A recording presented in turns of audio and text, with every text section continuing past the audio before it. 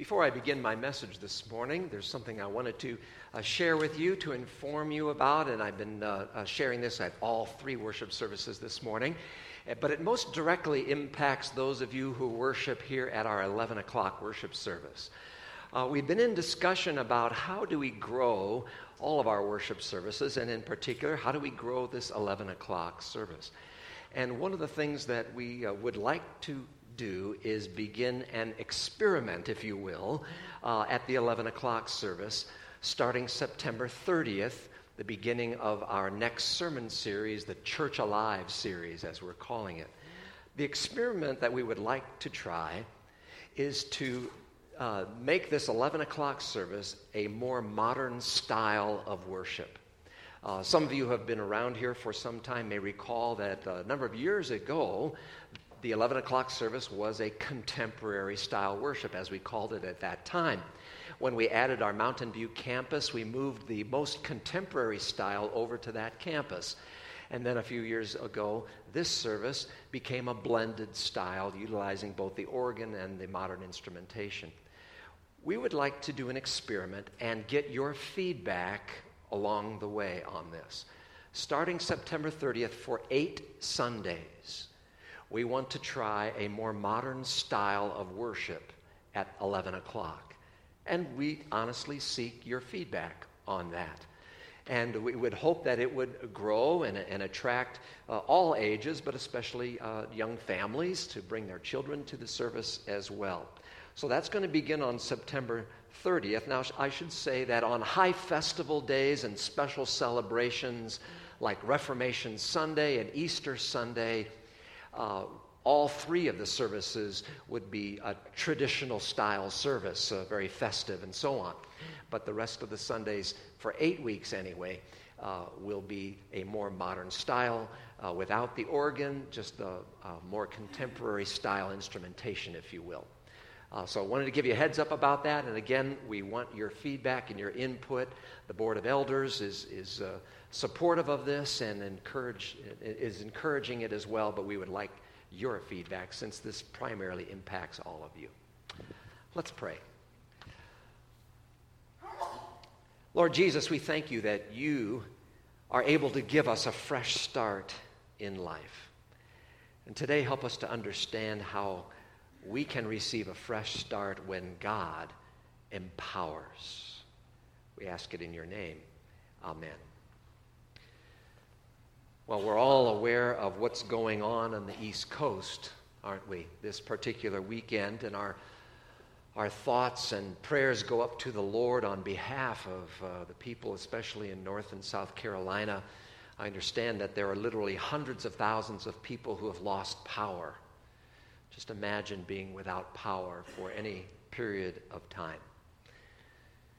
Let me ask you, have you ever been powerless? And now I'm not talking about electricity. Perhaps there was a time in your life when you felt powerless, unable to bring about a change that was needed in your life. If you think about it, actually, we have all been rendered powerless due to this thing that the Bible calls sin. It renders every one of us powerless. Jesus said it pretty straightforwardly in John chapter 8 when he said, "Whoever sins is a slave to sin." Well, that includes me. In fact, we all come into this world with a sinful nature, and we come enslaved to sin.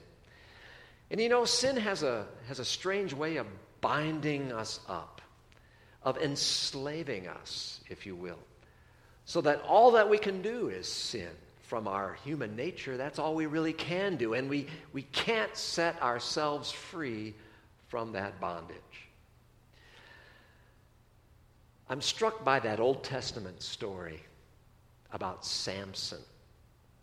We only heard the last part of his life story in that reading a moment ago, but a little bit of background about him. You know, Samson in the Old Testament was a judge selected by God to serve among God's people. And he lived and worked during a very dark time in the history of Israel. Samson served God, to be sure, but Samson ended up going astray for a time in his life. You may recall that Samson was known for his great strength. And the secret to his strength was in his long hair. Well, to a certain extent, really the secret to his strength was God himself.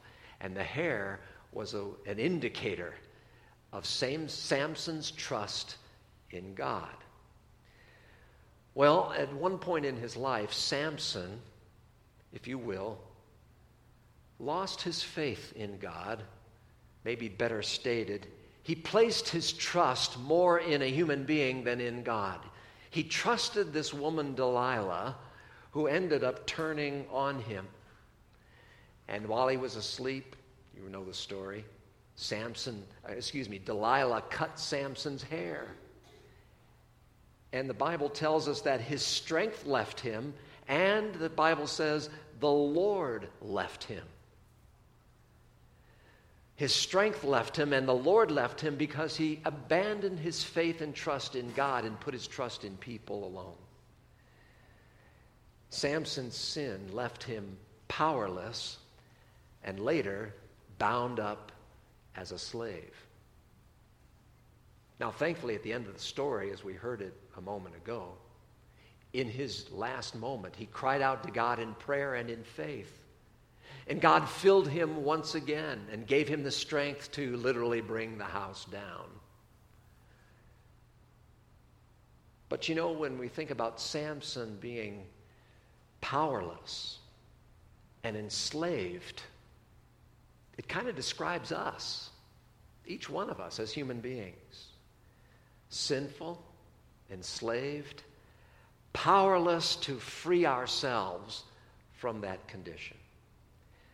In other words, we need a fresh start, and that fresh start comes only from the God of grace.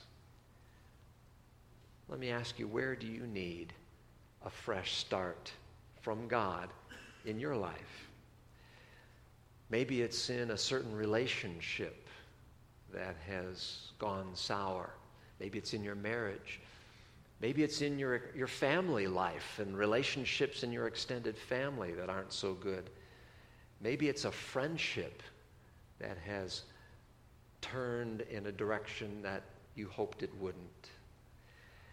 Well, friends, we can experience a fresh start when God empowers. And He is the one who has the power to bring a fresh start.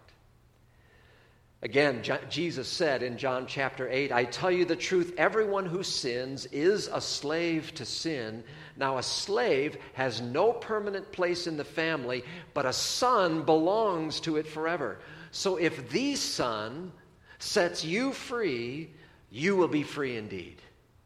And of course, he was referring to himself. Jesus, the Son of God, is able to set us free from the bondage of sin. Why? Because he allowed himself to be bound to the cross that we all deserved. He allowed himself to be punished, enslaved, if you will, in our place. St. Paul describes it so beautifully in his letter to the Roman Christians in chapter 5 when he said, you see, at just the right time, when we were still powerless, catch that, Christ died for the ungodly. Very rarely will anyone die for a righteous person, though for a good person, someone might possibly dare to die. But God demonstrates his own love for us in this. While we were still sinners, Christ died for us. Since we have now been justified by his blood, how much more shall we be saved from God's wrath through him? You see, at the cross of Jesus, we see the power of God's forgiving love in Christ. And that's what sets us free. That's what gives us a fresh start when God empowers us by his grace. And through faith in Jesus, we experience that power. It sets us free from whatever bondage is holding us down. It empowers us to be able to live for God's glory and not for our own self-centered purposes. The power of God's mercy and grace are what give us a fresh start. In today's gospel reading, we heard about someone who got a fresh start directly from Jesus himself. As you recall, when Jesus was crucified, he wasn't alone on top of Calvary's hill. There were two criminals also crucified, executed next to him, one on his right, one on his left. Let me read a portion of that text again from Luke 23. It says, "One of the criminals who hung there hurled insults at him. 'Aren't you the Christ? Save yourself and us.' But the other criminal rebuked him. 'Don't you fear God?' he said. 'Since you are under the same sentence, we are punished justly, for we are getting what our deeds deserve. But this man has done nothing wrong.' And then he said, 'Jesus, remember me when you come into your kingdom.' And Jesus answered him, 'I tell you the truth, today you will be with me in paradise.'" Wow. Two criminals, both of them bound to a cross, and one was set free. Oh, sure, he still hung on that cross and died, but he was truly set free by Jesus, who said to him, "Today you will be with me in paradise." In what ways are you bound up? In what ways are you enslaved? Do you feel the need to be set free? Are you in need of a fresh start? Friends, my exhortation to you, to all of us, is to trust in Jesus as your Savior. He gave his life not only for the whole world, he gave his life specifically for you. He had your name in mind as he stretched out his arms and died. By the power of the cross, he can set you free. And yes, there is a fresh start when God empowers. For in Christ, he transforms us from slaves into nothing less than sons and daughters of the King of Kings. That means we're royalty, sons and daughters of God. This is what Paul is writing about in his letter to the Galatians when he said, "But when the set time had fully come, God sent his Son, born of a woman, born under the law, to redeem those under the law, that we might receive adoption to sonship. Because you are his sons, God sent the Spirit of his Son into our hearts, the Spirit who calls out, 'Abba, Father.' So," catch this, "so you are no longer a slave, but God's child. And since you are his child, God has made you also an heir." An heir. Because you're a child of God, you inherit everything God owns. Heaven and all the riches of his glory. Well, how wonderful it is to be set free and to have a fresh start when God empowers. But now that doesn't mean that Christians will never have troubles or hardships, or that we'll never feel powerless in this life. Indeed, we will. Take St. Paul as an example. Even after Paul became a Christian, he still experienced tremendous suffering and hardship and difficulty, powerlessness. He writes about one particular trouble he had in his second letter to the Corinthians. Listen to what he says. He said, "To keep me from becoming conceited because of these surpassingly great revelations, there was given me a thorn in my flesh, a messenger of Satan to torment me. 3 times I pleaded with the Lord to take it away from me. But he said to me, 'My grace is sufficient for you, for my power is made perfect in weakness.' Therefore, I will boast all the more gladly about my weaknesses, so that Christ's power may rest on me. That is why, for Christ's sake, I delight in weaknesses, in insults, in hardships, in persecutions, in difficulties. For when I am weak, then I am strong. Now, we don't know what Paul's hardship was. Some speculate it might have been the vision problem, some other disability. We don't know what his hardship was. But what an example of trusting God no matter what came his way. You know, times of hardship, those times when we realize that we are powerless in and of ourselves, those times are opportunities for us to depend on the divine power of God and not on ourselves. Samson should have learned and kept that lesson in mind. To not trust in oneself, but to trust in the divine power of God.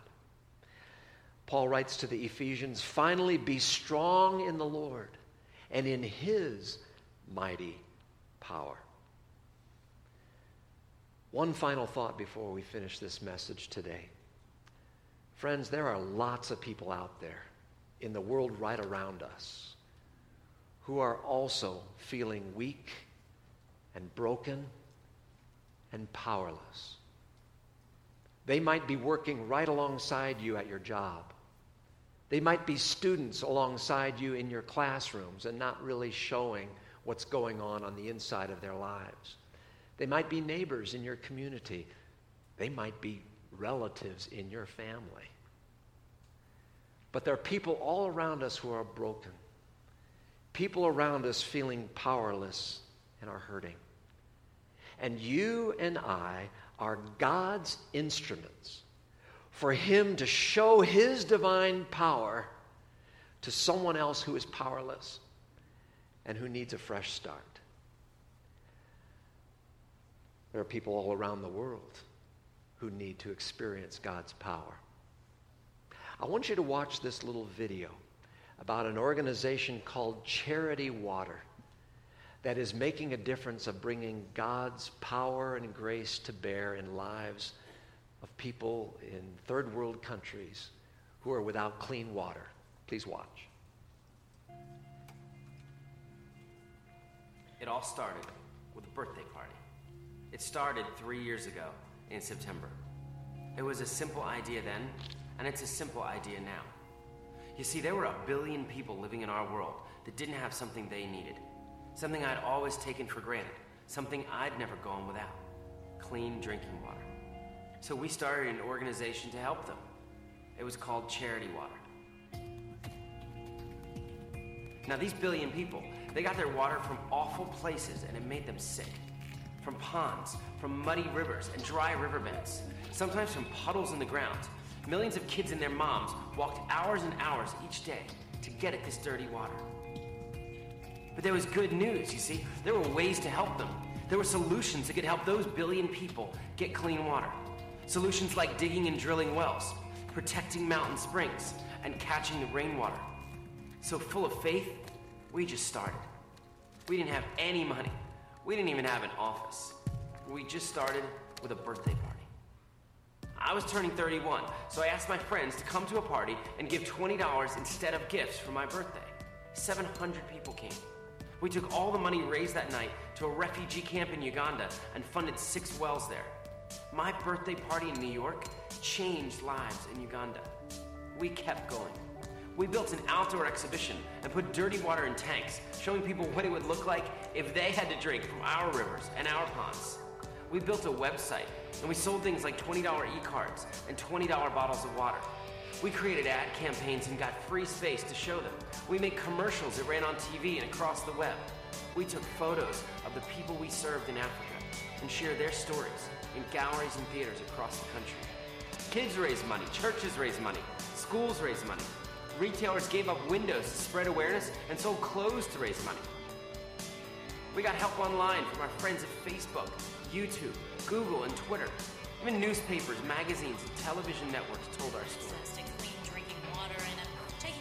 We've now raised more than $10 million, which means 721,000 people in 15 countries will get clean and safe water to drink. We have helped almost 1 million people. Almost. So this September, we want your help getting there. I invite you to fight alongside us. Help us help 1 million people, and then keep going. We will not stop until every single person on the planet has clean and safe water to drink. Here's how you can help.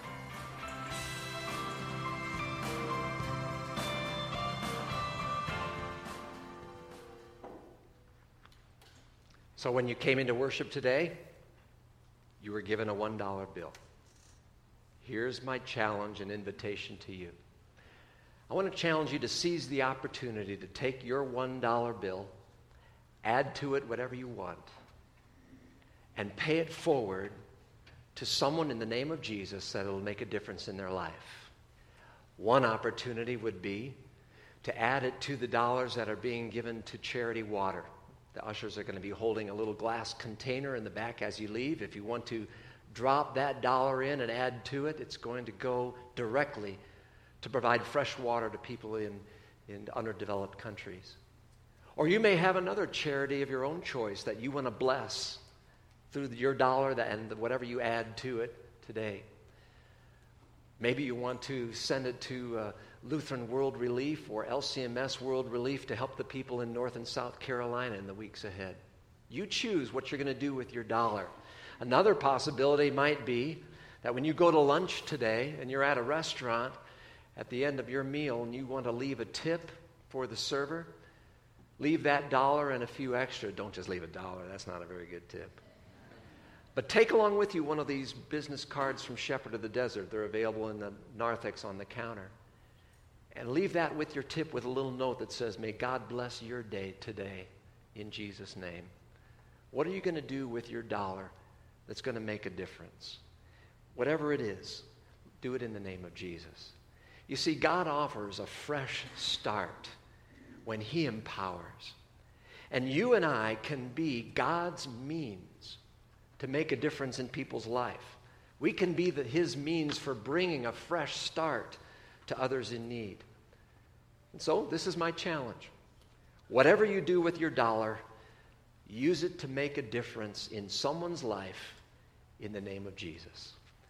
Help someone to see that there is indeed a fresh start when God empowers. Amen. May the peace of God, which passes all understanding, keep your hearts and minds in Christ Jesus. Amen.